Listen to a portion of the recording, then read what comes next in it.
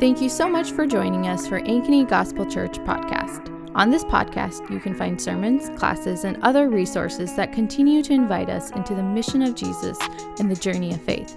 We hope this is a blessing to you, and if we can help you in any way, feel free to reach out.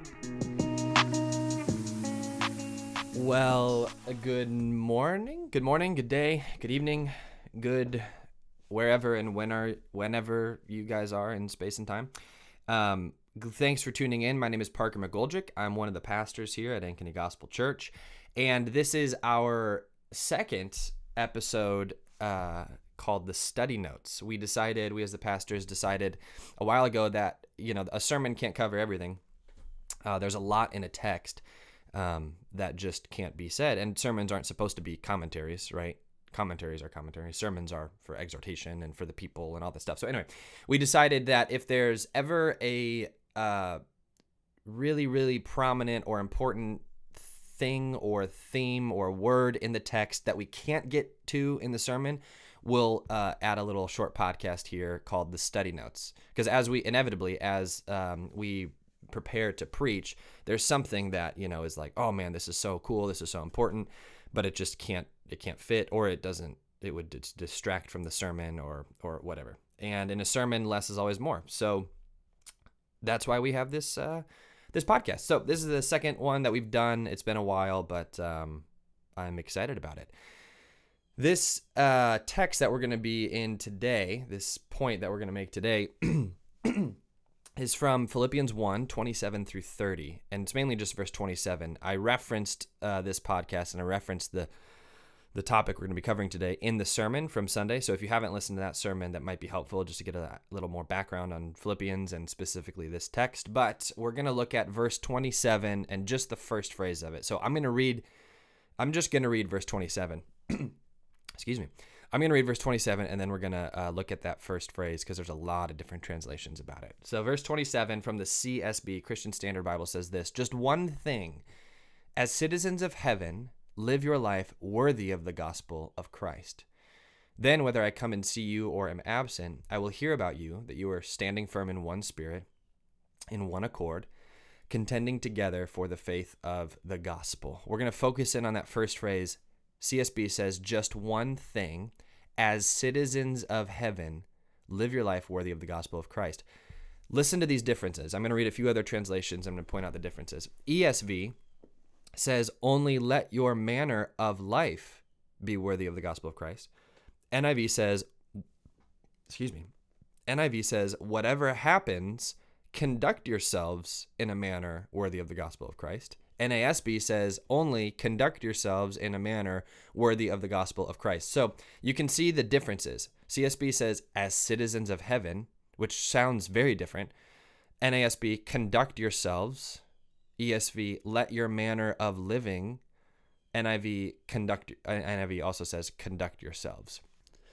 So the question then is, why are all of these different? Why is it conduct yourselves, let your manner of life, and as citizens of heaven? That's a great question. The answer is kind of multifaceted, but the answer is because of the Greek word itself. The Greek word behind these three different translations is a unique word. In fact, Paul only uses it one time, and guess where it is?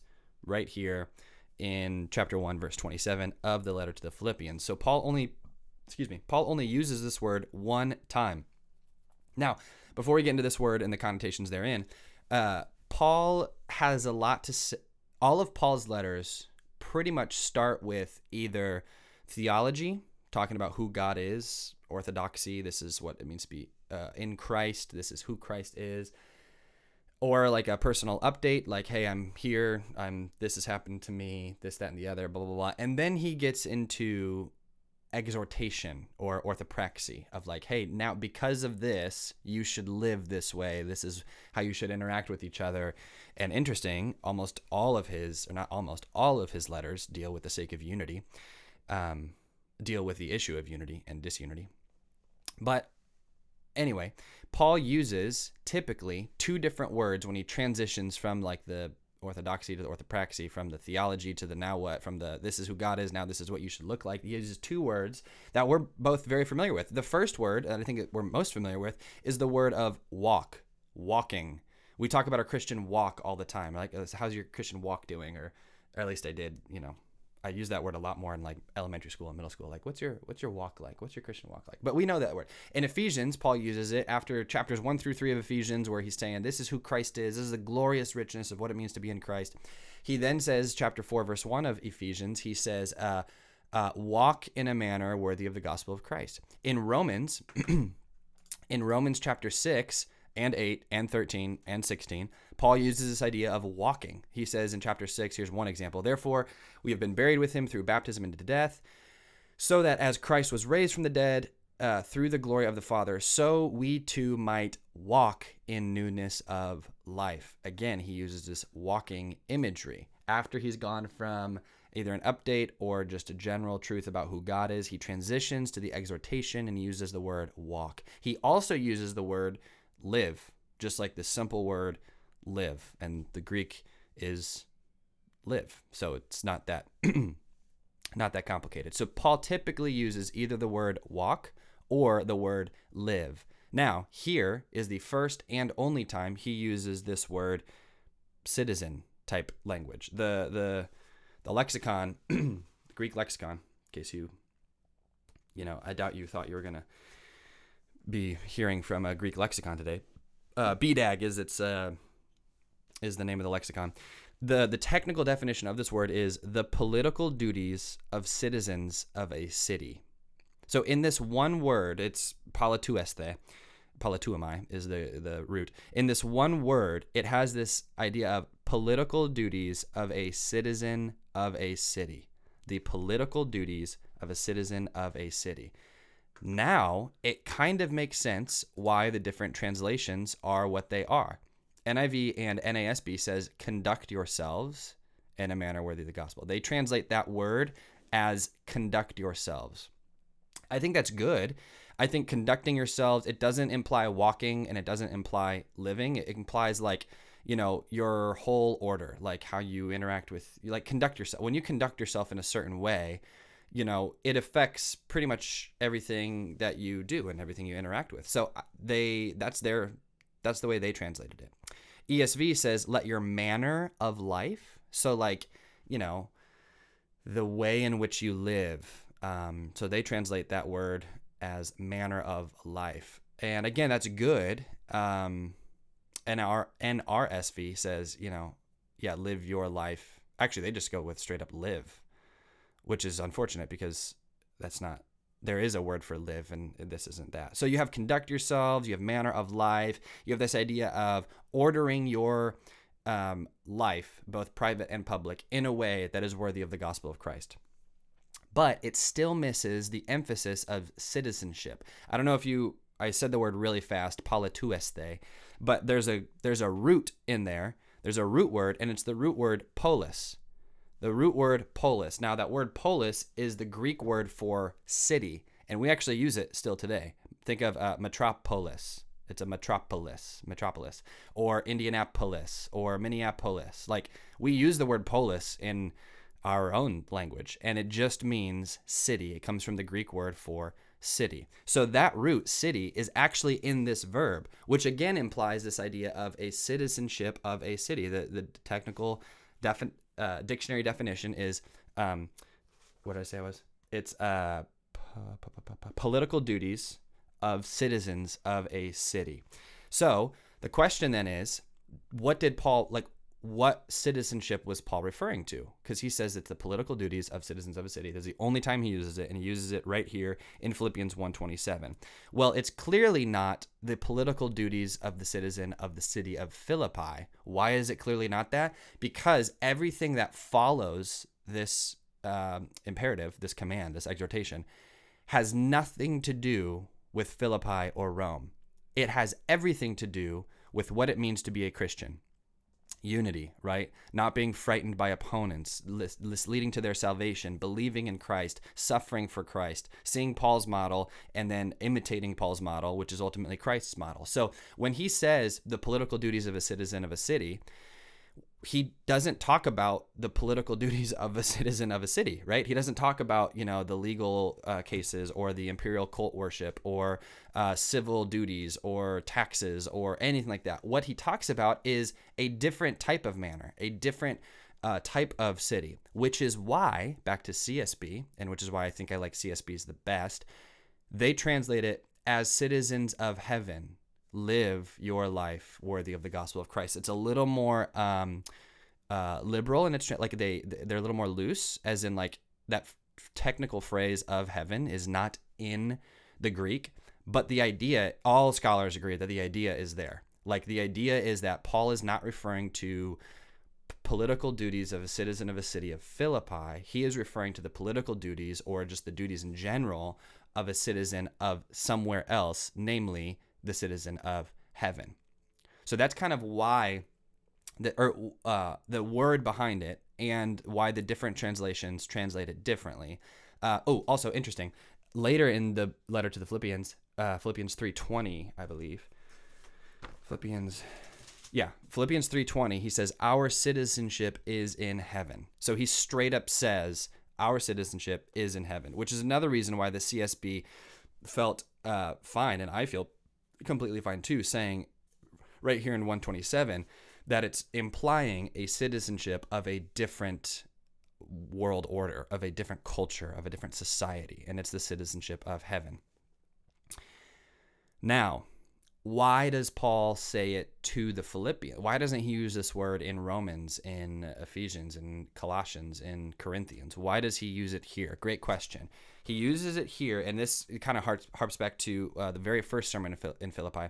He uses it here because Philippi itself was a very, very political, patriotic, even nationalistic city. Fun fact, everybody in the at the height of the Roman Empire, only 13%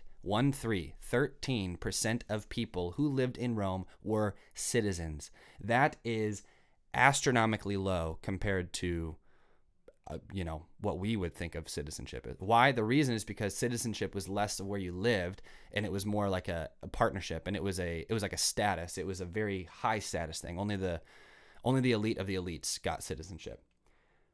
Compare that, so that's 13% in Rome as a whole. Now, if you zero in on Philippi, that number almost triples. It was between 36 and 40% of people in Philippi were citizens. This is because Philippi was a very, very deeply Roman city, and it was because a lot of like politicians or army, generals and military veterans, they would move to Philippi. It would be like a suburb of DC today. Like, I'm sure there's a suburb in like Northern Virginia or something where if you've paid your, dues and you've been in the political world or the military world for some time, you're ready to retire, you move to X, city or region. It would have been Philippi for them. So the number almost triples to 40%, almost 40% of people in Philippi are citizens. So what Paul is doing is he knows that. He's been there. In fact, he was beaten and imprisoned there, and he knows that. And so he's kind of like deflating the idol of citizenship for these people. He's saying like, guys, look, I know citizenship is a huge thing. If you don't have it, you want it. If you have it, you're flaunting it. Odds are you're flaunting it. And he just straight up says here, like, guys, your political allegiances and your cultural, societal allegiances are not to Philippi, and they are not to Rome. Rather, they are to Christ, and they are worthy of the gospel they are to the good news of Christ. And that looks like unity, not disunity. That looks like not being frightened, being courageous, but also not being rageful and wrathful. And so the political duties of citizens of a city, in this case, Paul is saying, are not to Rome. They are to Christ. Again, I mentioned this on Sunday. That doesn't mean that you hate, Paul is not saying death to the emperor. Paul's not saying death to Philippi. What he's saying is that your priorities have to be right. Let me read this one scholar, Joseph Hellerman, in his commentary on Philippians. He says, we conclude that Paul intentionally employs this politically charged term subversively in the view of the pride of honors associated with Roman citizenship in the colony, in reference to another citizen body, namely the Christian community in Philippi. Paul, and I underlined this. Paul intentionally marks out the church in the colony as an alternative society in contrast to the Roman imperial order. Readers are thereby prepared for the politically provocative acclamation of Jesus, not Caesar, as Lord in chapter 2, verse 11. And that's exactly where I want to end us today, is that the way to keep and maintain and to get your citizenship the phrase of the day was Caesar is Lord. And Paul will just double down on that in the Christ hymn, where he says, every knee will bow and every tongue confess the name that Jesus has. Then at the name of Jesus, every knee will bow and every tongue confess, and every tongue proclaim that Jesus Christ is what? Is Lord, to the glory of God the Father. So many things are happening there when Paul says Jesus Christ is Lord, one of which is implying Caesar is not. So I hope that was helpful. I wanted to keep it short, just a little bit over 15 minutes. Nice. Hope that was helpful. If you have any questions, you can feel free to reach out to me. My email is parker@ankeny-gospel, or you can just find me in person and ask me there. That is it. I don't really know how to end this. So go in peace and be blessed, and remember to live as citizens of heaven, worthy of the gospel of Jesus Christ. All right. Thanks. Thanks again for listening, and we pray this was a blessing to you. If you have any questions or comments about what you heard, our email is info@ankenygospel.com, or you can find us on social media @AnkenyGospel.